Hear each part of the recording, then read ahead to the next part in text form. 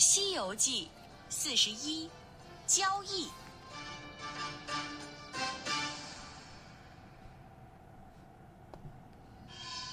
听了门将的话，悟空非常生气。你为什么不能关上天门，熄灭星辰？门将有点紧张。只有得到玉帝的同意，我才能那么做。我是要救唐僧。悟空叫道：有个妖怪要吃了他。我很抱歉。门将说：我帮不了你。悟空的眼里充满了怒火，他从耳朵里抽出了金箍棒。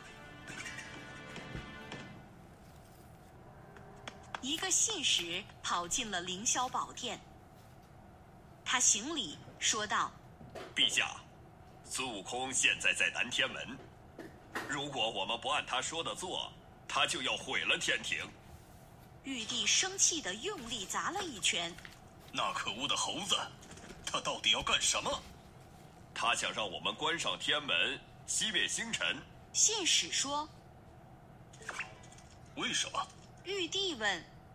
他想要制造出整个天庭被吸进净瓶里的假象。信使说。玉帝看上去很疑惑。他为什么要那么做？他没说。信使说。他只是说他是为了救唐僧。玉帝叹了口气。你们传我的话，关上天门，熄灭星辰。我不想让那猴子再惹出什么麻烦了。信使返回了南天门。我们会关上天门，熄灭星辰。他说。嘿嘿，太好了。悟空说。他把金箍棒放回了耳朵里。等我说天庭，再行动。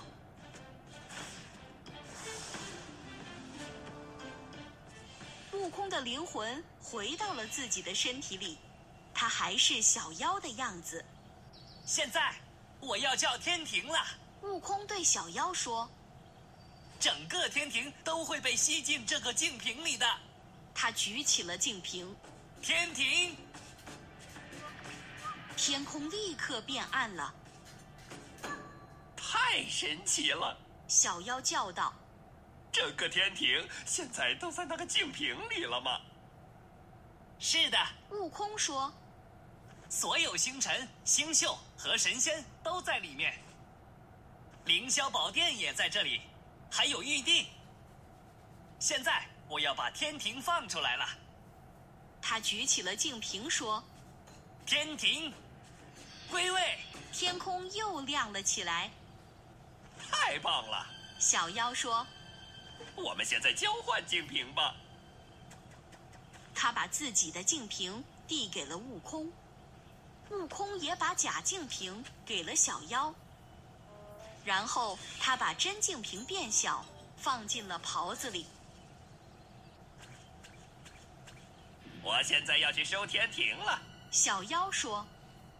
他高举着净瓶说。天庭。什么都没有发生。天庭。小妖又叫了一声。天庭，天庭。他看着净瓶。这净瓶没用啊，怎么回事？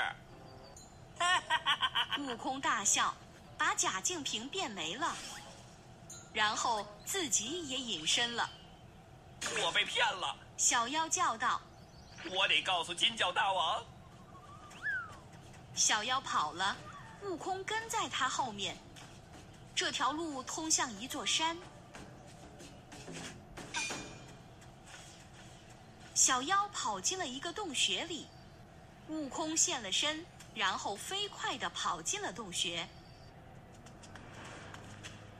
他看了一下妖怪们，抽出了金箍棒。立刻把我的朋友们还回来！悟空叫道。否则我就打你们！小妖们大叫着向四处逃跑，互相绊倒。悟空拿着金箍棒朝金角大王打过去，那妖怪躲开了，然后从袖子里抽出了一根金绳，他挥舞着金绳打向悟空。悟空想躲开，但那金绳缠住了他。金绳在悟空腰上绕了个圈，悟空越挣扎，那金绳缠的就越紧。金角大王大笑：“你绝对挣脱不了金绳的。今晚我就要吃了唐僧。”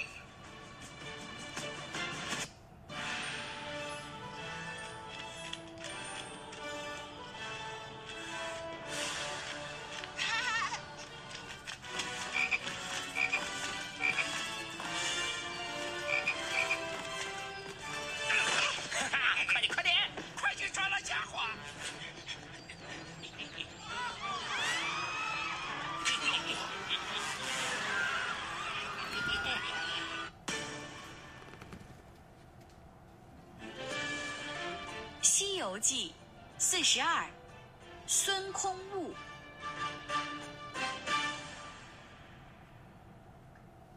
悟空用力挣扎，想挣脱金绳，净瓶从他袍子里掉了出来。我的魔法净瓶！金角大王说着捡起净瓶，他将悟空拖到了一间黑屋子里，然后锁上了大门。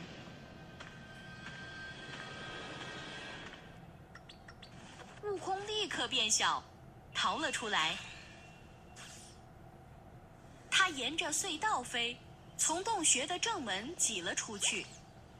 他一出来，就马上变回原形。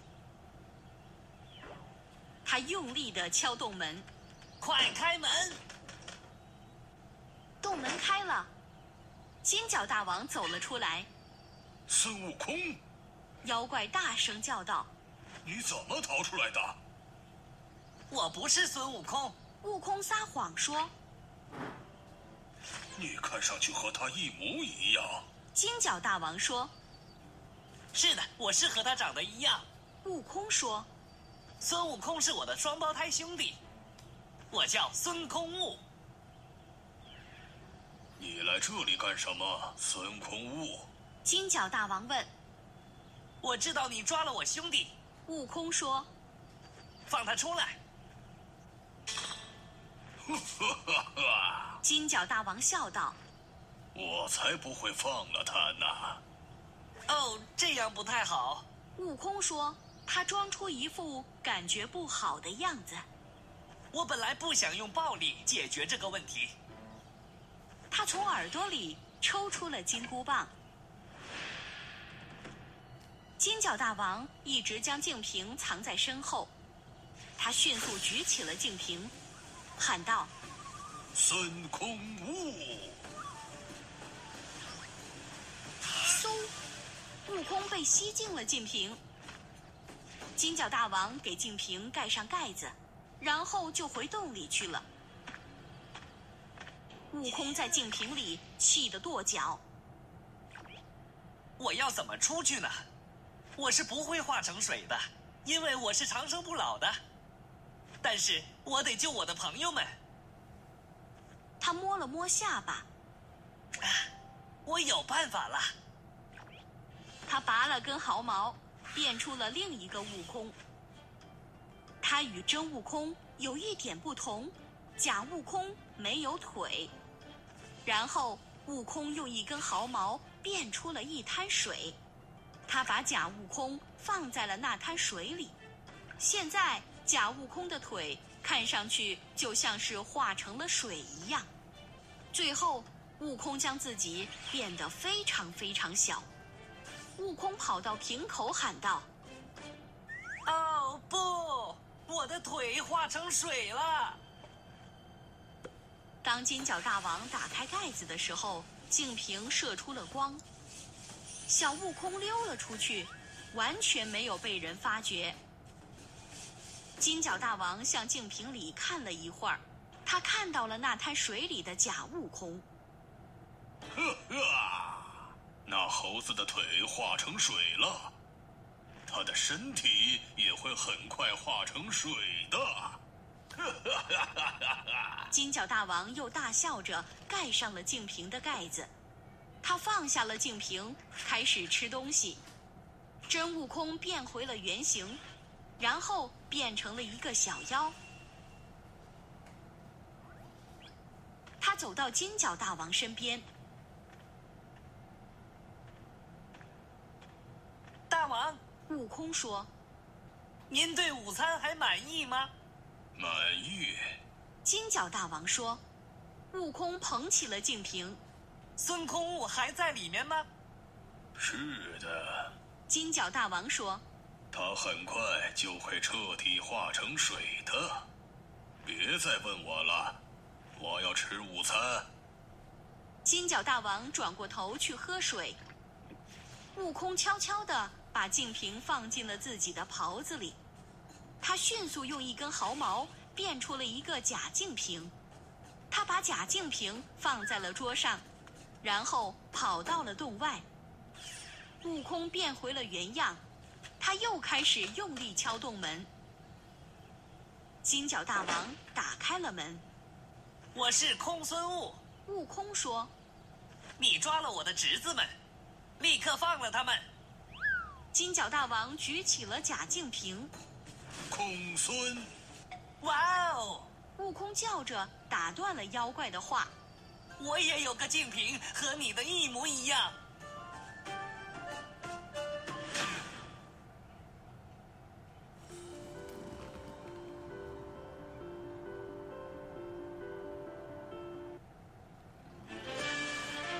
《西游记43》，太上老君来访。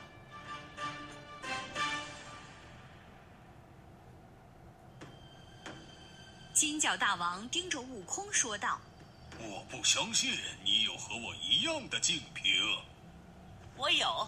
悟空说。他举起了真的净瓶。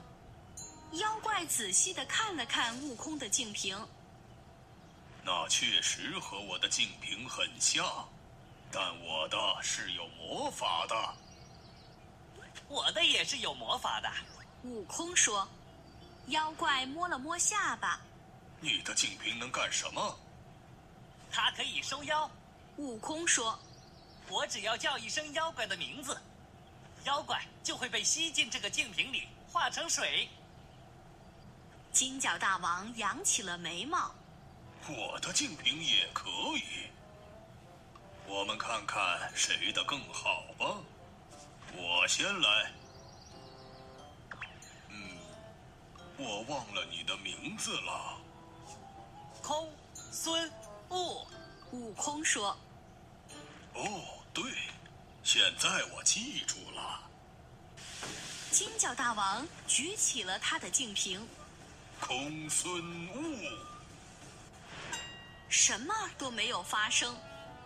金角大王看着他的净瓶。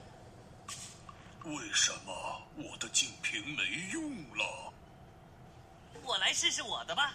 悟空说。金角大王。嗖，那妖怪立刻被吸进了净瓶里。哈哈！悟空大笑。金角大王很快会化成水的。他盖上了净瓶的盖子，然后跑进了洞里。洞里有几个小妖。悟空朝他们挥舞着金箍棒。在我动手之前，赶快离开这里！悟空大叫道。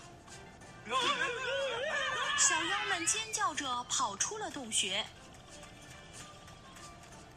悟空快速地查看了每个洞穴，找到了唐僧他们。我们以为你被困在山下了。唐僧说。我几个小时前就逃出来了。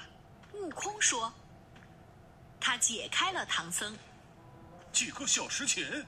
八戒问。那这时间里你都在干什么？我们在这里都要被吓死了。悟空耸耸肩。我没法马上救你们，我得先除掉妖怪。悟空解开了八戒和悟净。他们一起走到了洞穴外面。时间还早。悟净说。我们继续走吧。好。唐僧说。天黑之前，我想离开这座山，越远越好。他们一路向西，快速地行走。他们没走多远，有个老人走了过来。把我的净瓶还给我。老人说。悟空上前一步。什么净瓶？我没有净瓶啊！我知道你拿了我的净瓶。老人说。我不知道你在说什么。悟空说。一道光闪过，太上老君站在了他们面前。他看上去很生气。悟空，把我的净瓶还给我！太上老君大声说。悟空笑了。别生气，太上老君，我刚才是在开玩笑。我知道它是你的，给你。悟空从袍子里拿出了净瓶，递给了太上老君。那个妖怪怎么会有你的净瓶？悟空问。金角大王是我门下的。太上老君说。我派他来考验你们的。佛祖想确认你们的取经态度是否真诚。你做得很好，悟空。悟空看了净瓶一眼。金角大王现在应该已经化成水了。不会的。太上老君说。净瓶不会伤害他的。再见。太上老君说完就不见了。唐僧一行人继续往西走。晚上，他们到了一家寺院，和寺院里的和尚们简单吃过晚饭后，大家都去睡觉了。唐僧快睡着的时候，突然听到外面传来了呻吟声。唐僧坐了起来，吓得发抖。难道是鬼来了？他的房门被慢慢地打开了。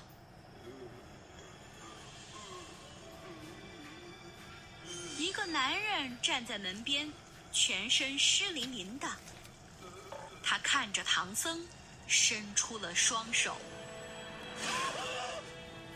请帮帮我。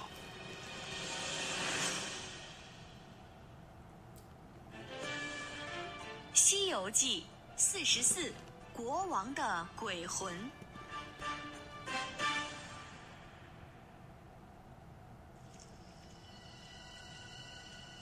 那个男人走进了唐僧的房间。你是谁？唐僧紧张地问道。我是乌鸡国的国王。男人说。5年前，我的国家遭遇了一场可怕的旱灾。庄稼不再生长，我的百姓都要饿死了。有一天，一个道士来到我的国家，他说他有很强的法力，可以求雨。那道士求来雨了吗？唐僧问。国王点点头。雨下了好几天，我们的庄稼又开始生长了。很好啊。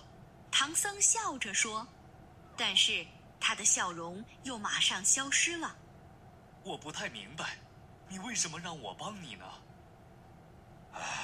国王叹了口气说。后来，我和那道士成了很好的朋友。有一天，我们正在散步，我看到井里发出了奇怪的光。我走到井边，朝里边看去，突然我就被人推了下去。是那个道士干的，他用法力弄出光来骗我。我掉进了井里，他封住井口。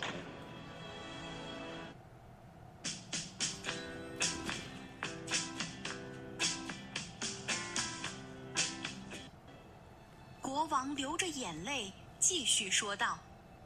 我的身体还在井底，我现在只是个鬼魂。太可怕了。唐僧说。您的护卫一定惩罚了那个道士吧？国王摇摇头说：那道士变成了我的样子，现在每个人都认为他是真正的国王。国王停了一下说：从此我就一直在冥界。今晚是一位神仙带我来见你的，他说你可以帮我。我怎么才能帮你呢？唐僧问。我只是个和尚。是的，但孙悟空也和你一起来了。国王说。孙悟空很厉害，他可以打败那个道士。唐僧犹豫了一下。悟空不能冲进宫里去打那个道士，人们会认为悟空是妖怪，而且没有理由的打国王。我的儿子，也就是王子，他可以把你们带进宫去。国王说。那时孙悟空就可以暗中打那个道士了。我们要去哪里找王子呢？唐僧问。他明天会出宫打猎。国王说。你把我说的一切告诉他就行了。他不会相信我们的。唐僧说。他以为那道士是他父亲。给他看这个。国王拿出了一块玉。这是我唯一的皇家珍宝，我的儿子一看到它就会知道你们说的是真的。突然，国王看了一下门。那神仙在叫我，我得走了。国王消失了。唐僧叫来了他的徒弟们，他们迅速跑进了房间。唐僧把国王说的一切告诉了他们。他给我看了一块玉。唐僧说。他四处看了看。我不知道现在那块玉在哪里。那只是一个梦而已。悟空说。不，那不是梦。唐僧边说边在房间里到处找。他走出了房间，其他人也跟着他走了出去。在那里，门边的地上有一块玉。第二天一早，王子出宫打猎。他看到了一只小白兔，便射了一箭。他射偏了，那兔子跑了。王子追着小白兔跑进了寺院。在寺院里，王子看到了一个和尚、一头猪，还有一个穿着紫色衣服的神仙。那兔子变成了一只猴子。这到底是怎么回事？王子大声说道。唐僧上前一步说：不要害怕，王子，我们有事情要告诉你。